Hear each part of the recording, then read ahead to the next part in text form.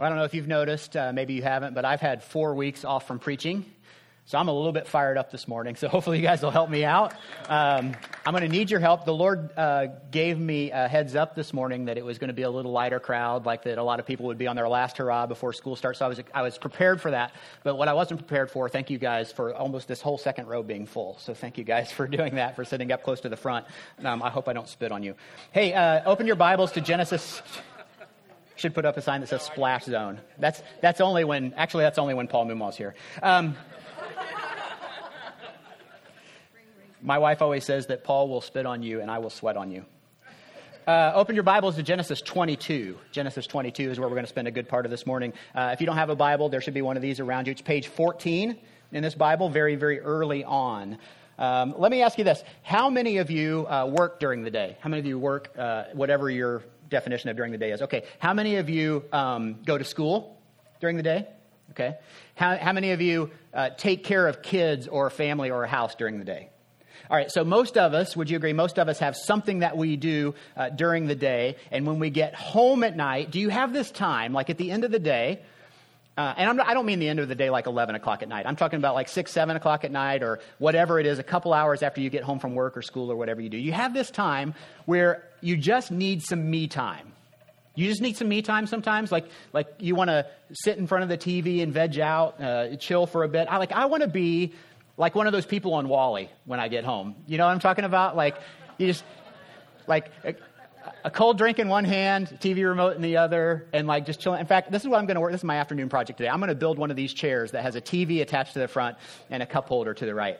Don't we all have times like that? Do you have times when you, like, I don't want to be around anybody, right? I don't want to talk to people. I don't want to do chores. I just want to veg out and do what I want to do. How many of you have that time, usually at the end of the day? Yeah, we are lazy sons of guns, aren't we? No, not really. But most of us, I think, have a tendency, at least at times, to put our own interests first, right? We have a tendency to look at what we want and to do that first. Now, that's not a character trait that we see in God. In fact, what we see in God is a self-sacrificing God. And that's what we're going to talk about today as we continue in our series called The Father Is. So over the 8 weeks of this series, what we're doing is we're looking at the attributes of God. 8 attributes, 8 things that we can know are true about him. And the reason this is important, even though it maybe doesn't have like that really solid one practical takeaway like you've come to expect from Genesis Church in this 8 weeks. The reason it's important that you understand these things about God is so that when we face like trials, when we face difficulties in our lives, when we face the unexpected, that we can hold firm to who we know that God is, or at least have some perspective when tough times hit. Right? A.W. Tozer said, what comes into our mind when we think about God is the most important thing about us. And so it's important that you understand in your mind, like, who God really is. What does Scripture say about him? That even when you don't understand what's happening to you, or what do I do now, or, oh, why me, God? When you don't know the answers to those questions, at least you can know that there's a God who loves you, who's crazy about you, who wants the best for your life, and that he is holy and worthy and loving and present and powerful. And so today I want to talk about how God is self-sacrificing and how sometimes that puts us in direct opposition to God. And because we are not self-sacrificing. In fact, what often puts us in opposition with God is this. And if you don't remember anything else from today, here's what I want you to hear. This is the one thing that's the most important thing for you to take away today. We are a self-satisfying people serving a self-sacrificing God. Isn't that true? Now, I know in our minds we don't like to think like that. Like, we like to think we care about others and that we always put their needs first. But I've got a friend who says, I can tell what you value by looking at your calendar and your checkbook. And so if I were to pull out your calendar, if I were to pull out your checkbook, if I were to look at your relationships, I think we'd see that this is true. And so I thought I would give you some ways, by way of example, to show you how I am self-satisfying. But I don't really have that kind of time. We only have 30 minutes today, so I thought maybe instead I'd show you a couple ways that maybe you are self-satisfying instead of self-sacrificing. And so, like, you're walking around downtown Indy, okay? You got $50 in your wallet. You turn the corner, there's a homeless man standing there. What do? Well, most of us will look the other way and pray that the light changes soon so that we can cross the street. I mean, most of the time that's what I do. Why? Well, we can justify. They'll probably just drink whatever I give them. Maybe they're not really homeless. I had a friend that said that he saw the same guy get out of a car last week or go in a car and he followed him home and he went to his house. We can justify why we don't want to help people, but the truth is that we are a self-satisfying people serving a self-sacrificing God. Or this, moms and dads, it's Monday night. It's been a long day. You get home from work around 7 o'clock. You throw together dinner. You clean up the dishes. You plop in front of the TV. 3 minutes later, your son or daughter comes down and sits down right next to you and says, Mom, I'm bored. Dad, I'm bored. What do? Well, if you're like me, you quickly come up with 3 or 4 things that they can go do to entertain themselves on their own, right? Because I'm a self-satisfying person serving okay, I'm just kidding. Those aren't about you. They're both about me. We are self-satisfying people serving a self-sacrificing God. Okay, but here's one about you, okay? You wake up on Sunday morning, you're really tired, and the weather's nice, and you don't feel like going anywhere. So even though there's someone here at church that needs to see you, someone that could be ministered to by you, someone who could be served by you, you stay home on Sunday morning. Why? Because you're a self-satisfying person serving a self-sacrificing God. And I get it, because I have to be here. And there are Sundays when I wake up and I think, man, let somebody else use their gifts for once. Why do I have to do this all the time? You see where I'm going with this? From the beginning of time, God created us to be in a relationship with him. He wanted that community with us. The writer of Genesis says that God dwelled in the garden with his people. But here's what happened. Those very first people that God put in the garden, they were self-satisfying people.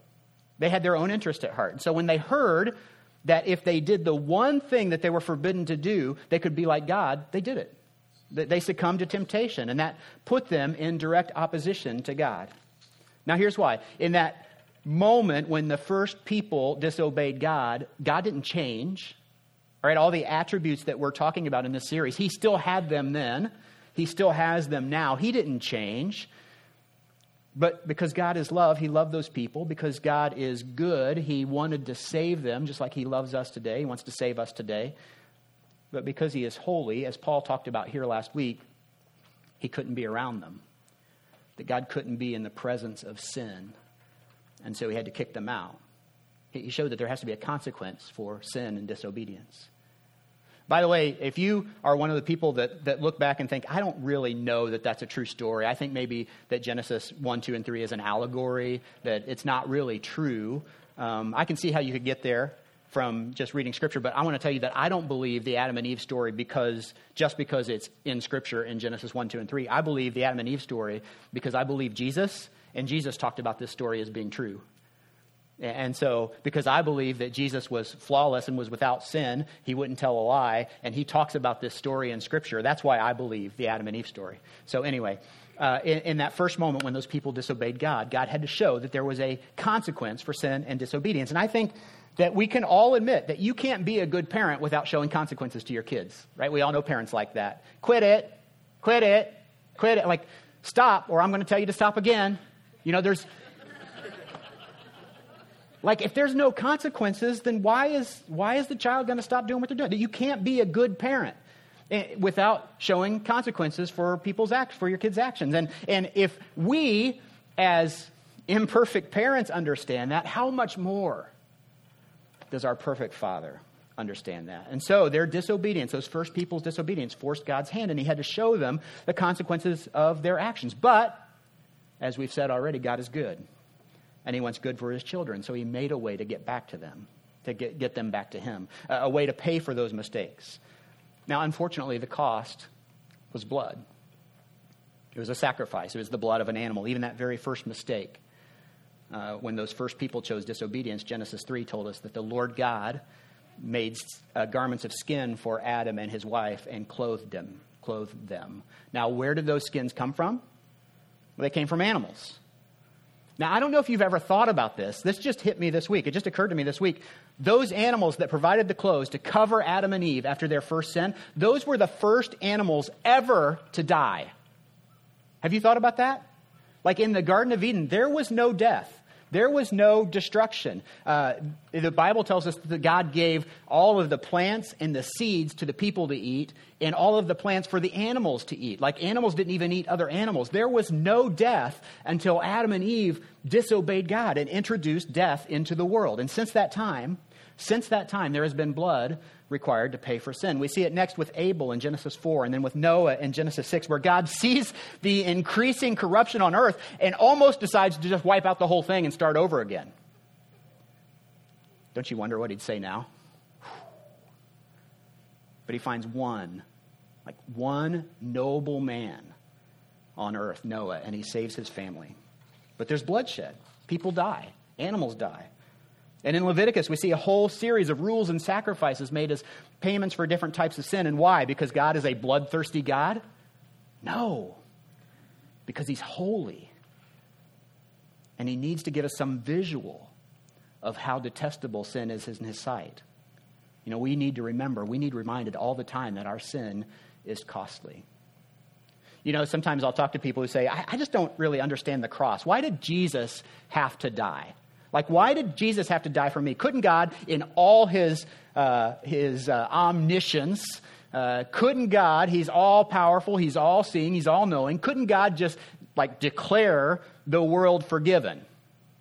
Well, I think that people who say that, who don't really understand the cross, what they really don't get is they don't get the depth of their sin.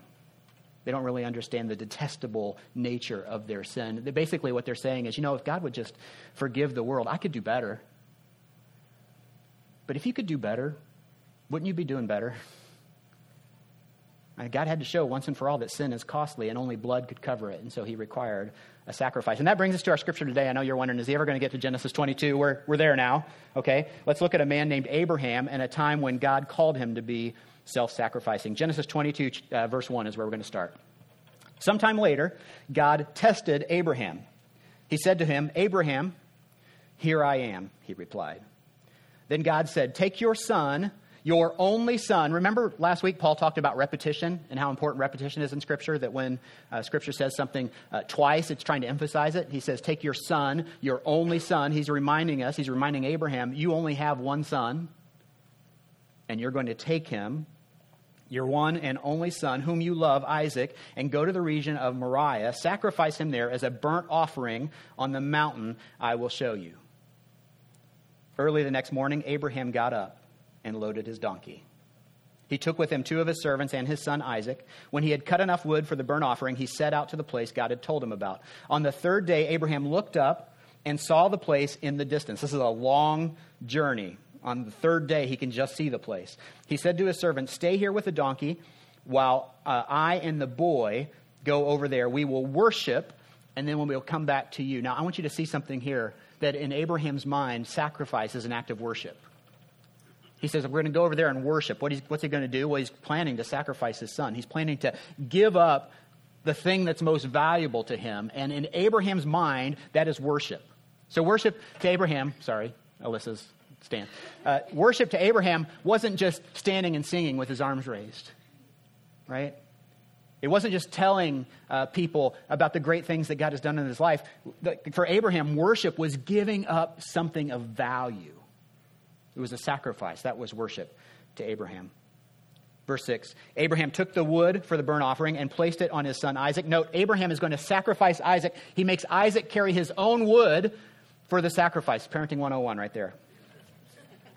And he himself carried the fire and the knife, and the 2 of them went on together. Isaac spoke up and said to his father, to Abraham, "Father?" "Yes, my son," Abraham replied. "The fire and the wood are here," Isaac said, "but where's the lamb for the burnt offering?" You sense Isaac getting a little nervous. "Father, we forgot the lamb." Abraham answered, "God himself will provide the lamb for the burnt offering, my son." And the 2 of them went on together. 2 things here. I love Abraham's confidence, his faith in God, that God is faithful. And I love Isaac's obedience. He's asking this question. He's a little nervous. Is there any other way this could happen, Abraham, Father? And he says, this is the way it's going to be. God's going to provide. And so Isaac he's obedient. He just continues on. Why did he go along with this plan? Because his father's right next to him. and he trusts his father. Verse 9, when they reached the place God had told him about, Abraham built an altar there and arranged the wood on it. He bound his son Isaac and laid him on the altar on top of the wood. Then he reached out his hand and he took the knife to slay his son. But an angel of the Lord called out to him from heaven, Abraham, Abraham. Here I am, he replied. Do not lay a hand on the boy, he said. Do not do anything to him. Now I know that you fear God because you have not withheld from me your only son, your only son. There's that repetition again. Abraham looked up, and there in the thicket he saw a ram caught by its horns. So he went over and took the ram and sacrificed it as a burnt offering instead of his son. So Abraham called that place, the Lord will provide. And to this day, it is said, on the mountain of the Lord, it will be provided. See, in those days, the names of places actually meant something. Like they named a place that meant something. And Abraham was so overwhelmed by his self-sacrificing God, the God that gave up for him, that he called that place on the mount of the Lord, it shall be provided. Isn't that incredible? Isn't it hard sometimes to really recognize how God provides for us? Isn't it easy for us to look back and point to the ways that we've sacrificed for other people, things that we've given up, time that we've given up, money that we've given? And isn't it much more difficult to remember the places where God has been a perfect provider, even when we didn't understand how and we didn't understand why? Isn't it true that most of the time that when we're not self-sacrificing, isn't it because we really don't trust God to be the perfect provider? I know that's true for me. I mean, when we fail to be generous, whether it's giving to the church, giving to charity, or helping out somebody in need, isn't it because we don't really trust God to take care of our financial needs? When we neglect our spouse or family, when we choose rest over serving others, when we decide to satisfy our own needs, what we're really saying is God's not suitable to satisfy them for me. That his self-sacrificing isn't enough. Sometimes we just need to look up and call it what it is. Just look up and declare, on the mountain of the Lord, it will be provided. We need to have that confidence to know, like Abraham did, that God is going to provide for every need in every situation. But I want you to see something with this story. God didn't just provide Abraham with the lamb for the sacrifice. That would be enough. I mean, God was faithful to that. But what Abraham received was so much more. Verse 15, the angel of the Lord called to Abraham from heaven a second time and said, I swear by myself, declares the Lord, because you have done this and not withheld your son, your only son, I will surely bless you and make your descendants as numerous as the stars in the sky and as the sand on the seashore. Your descendants will take possession of the cities of their enemies, and through your offspring, all the nations on earth will be blessed because you have obeyed me. Because of his obedience, because of his willingness to sacrifice the thing that mattered most in the world to Abraham, Abraham was blessed by God. He received this blessing from God. And I think if I were to go around the room and ask you, would you like to have a blessing from God? Every person in this room would say, yes, absolutely. Give me more blessing. I want more of that blessing from God. If I were to come around and ask you, hey, would you like God's blessing in your life? Yes, absolutely. Would you like God's blessing in your finances? Yes, absolutely. Would you like God's blessing of another child? Well, maybe not, okay? But no, Lord, please take the blessing away. But I think every one of us would want God's blessing. Yes, absolutely. Where's the blessing? Sign me up for the blessing.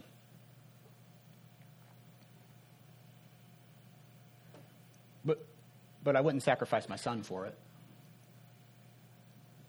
I mean, all about God and God's blessing. Give me more of him. Certainly give me more of his blessings. But I mean, not my child.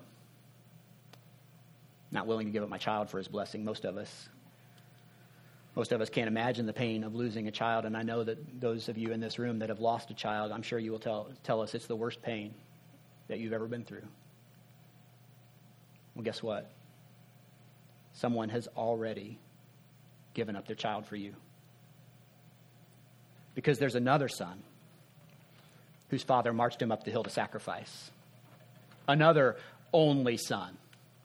Right? A son who reminds us, for God so loved the world that he gave his one and only son, that whoever believes in him shall not perish, but have eternal life. See, there's another son who had to carry his own wood up the hill for his own sacrifice. Another son who went obediently because he was in the presence of his father. Only this time, when the son got to the top of the hill, there was no other sacrifice because Jesus was the sacrifice. And while God spared Isaac the knife plunging into his heart, he wouldn't spare his one and only son from being pierced by nails, 2 through his wrists and 1 through both of his feet. He wouldn't stop the soldier from thrusting the spear into his side to make sure he was dead. See, because we serve a self-sacrificing God, he was unwilling to let us pay the price that we were supposed to pay. In fact, that verse, John 3:16, is the very definition of self-sacrificing. Let's look at this. I want to show you the pattern that God gives us for being a self-sacrificing God. For God so loved the world that he gave his one and only son, that everyone who believes in him will not perish, but have eternal life. Okay, here's the pattern. Here's the example that God gives to us. First is this: God loved. God loved the world. And he didn't love the mountains and the oceans and the things that he created. He didn't generically love the world, but he loved the people. He loved the people of the world. He looked down and he saw these people that he had created in his own image, you and me, and he loves them. He loves you. He loves me. God looked down and he loved us. And we see this in Jesus. So many times people come to Jesus with their heartache and their sickness and their mess, in their sin, in their disbelief. And Scripture will tell us Jesus looked at them and loved them. He looked at them with compassion. God loved. So what was his response? God gave. God loved, so God gave. He gave up something of value, his son. What's another word for that? Well, it's sacrifice, right? That's to give up something you love, to give up something that matters to you. God sacrificed himself for you and for me. God loved, so God gave. Now, what's the result? Here we see this in John 3:16. Here's the pattern. God loved, God gave. Whoever believes, and that word that John uses is the Greek word pisteuo. Right? Pisteuo is the Greek word. It means to have confidence in. So it's not just yeah, I believe, now give me my ticket to heaven. It's to have confidence in. This word is deeper than that. It means to entrust something to someone. It's the same word that Paul uses in Romans 10, where he writes, if you confess with your mouth that Jesus is Lord and you believe in your heart that God raised him from the dead, then you will be saved. If you believe in your heart, pisteuo, that God raised him from the dead. God loved, God gave. So whoever believes what? Whoever believes will receive. Will receive what? Eternal life, to live on forever. Now think about this. This is really the promise that God made to Abraham. He said, your descendants will be as numerous as the stars in the sky. Your generations will continue on forever. Your name will never die. He's basically giving Abraham the promise of eternity. God provided that sacrifice just like he did for us through Jesus. But each of us has a choice to make about whether we accept that sacrifice or not. Jesus died for all, but the Bible is very clear that not everyone will accept God's sacrifice. So there's a story told about a professor of religion at a Western college. He gets to the end of the semester. He realized his students knew a lot about the Bible, but they hadn't really grasped this good news of the gospel. And so he decided to try an object lesson. On the last day of class, he brought a great big box of donuts, enough so that everyone in the class could have one. And he called up the strongest guy in the class. Let's call him Steve. Calls up the strongest guy in the class. He asked Steve to get to class early. And after the students had piled in the room, expecting their final exam, the professor started in the first row with the first student in the first row. And he asked the first student, would you like a donut? And the first student, Jason, said, sure. And so the professor said, Steve, will you please do 10 push-ups so that Jason can have a donut? So Steve did 10 push-ups. Jason got a donut.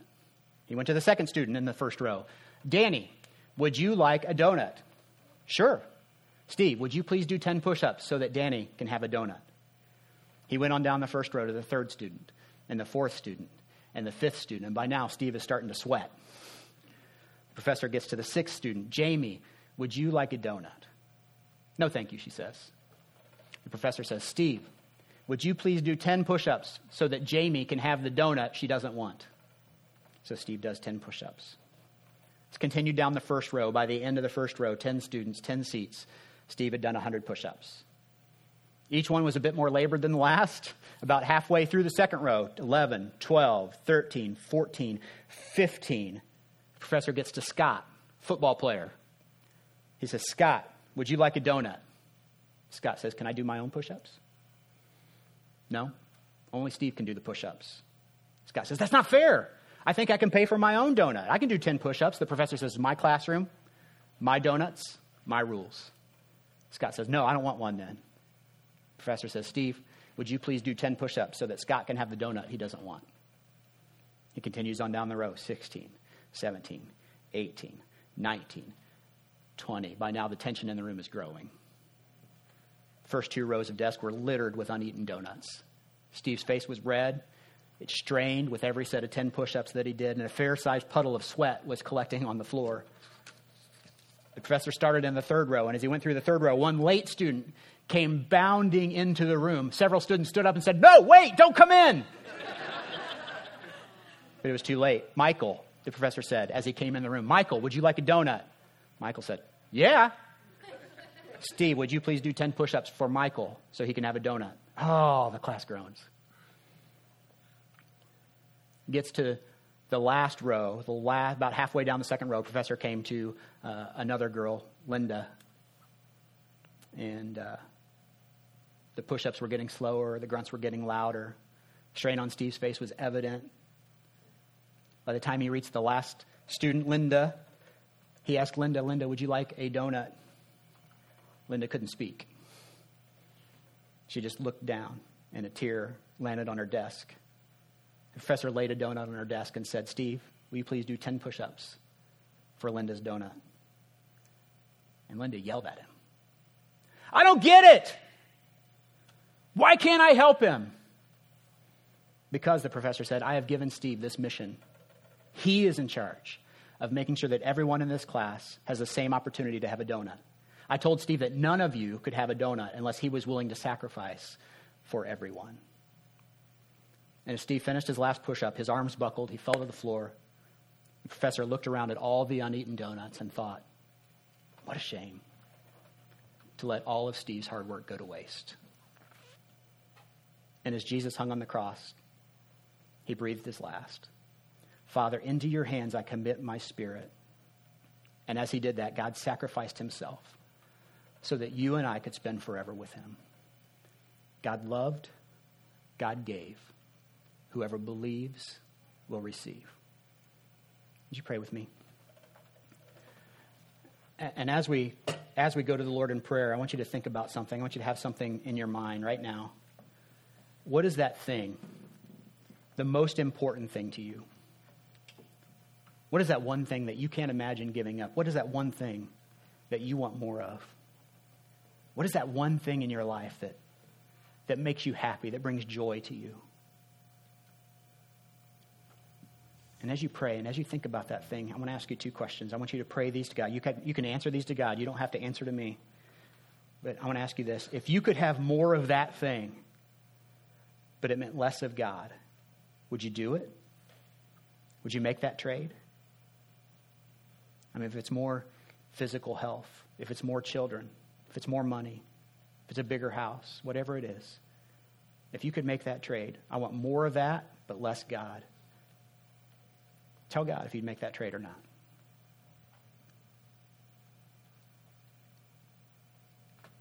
And as we continue in prayer, I just want to ask you this. What if that trade was reversed? Like, what if God said, you can have more of me, but you've got to give up that thing. You've got to give up whatever it is. You're going to have less of that, or you're going to have none of that, but you can have more of me. You can have all of me. Would you make that trade? Tell God. Tell him if you're all in. Lord God, as I've wrestled with those questions this week, I felt your tug on my heart just to ask our church about that. Like, how committed am I to you? How committed are we to you as a people? Lord, you were so committed that while we were still sinners, you sent Jesus to die for us. That's all in commitment. God, I want to be that committed to you. I want to be self-sacrificing for you. Lord, for those of us in this room who say we want to be self-sacrificing, God, help us to do that. Show us the way this week. Help us to know how we can sacrifice ourselves for you and for others so that we can be more and more like you. Lord, you've given us that pattern in Jesus Christ. You've given us our example. Lord, I pray that you would move in our hearts to make us more like him. I pray these things in his name, Jesus' name. Amen.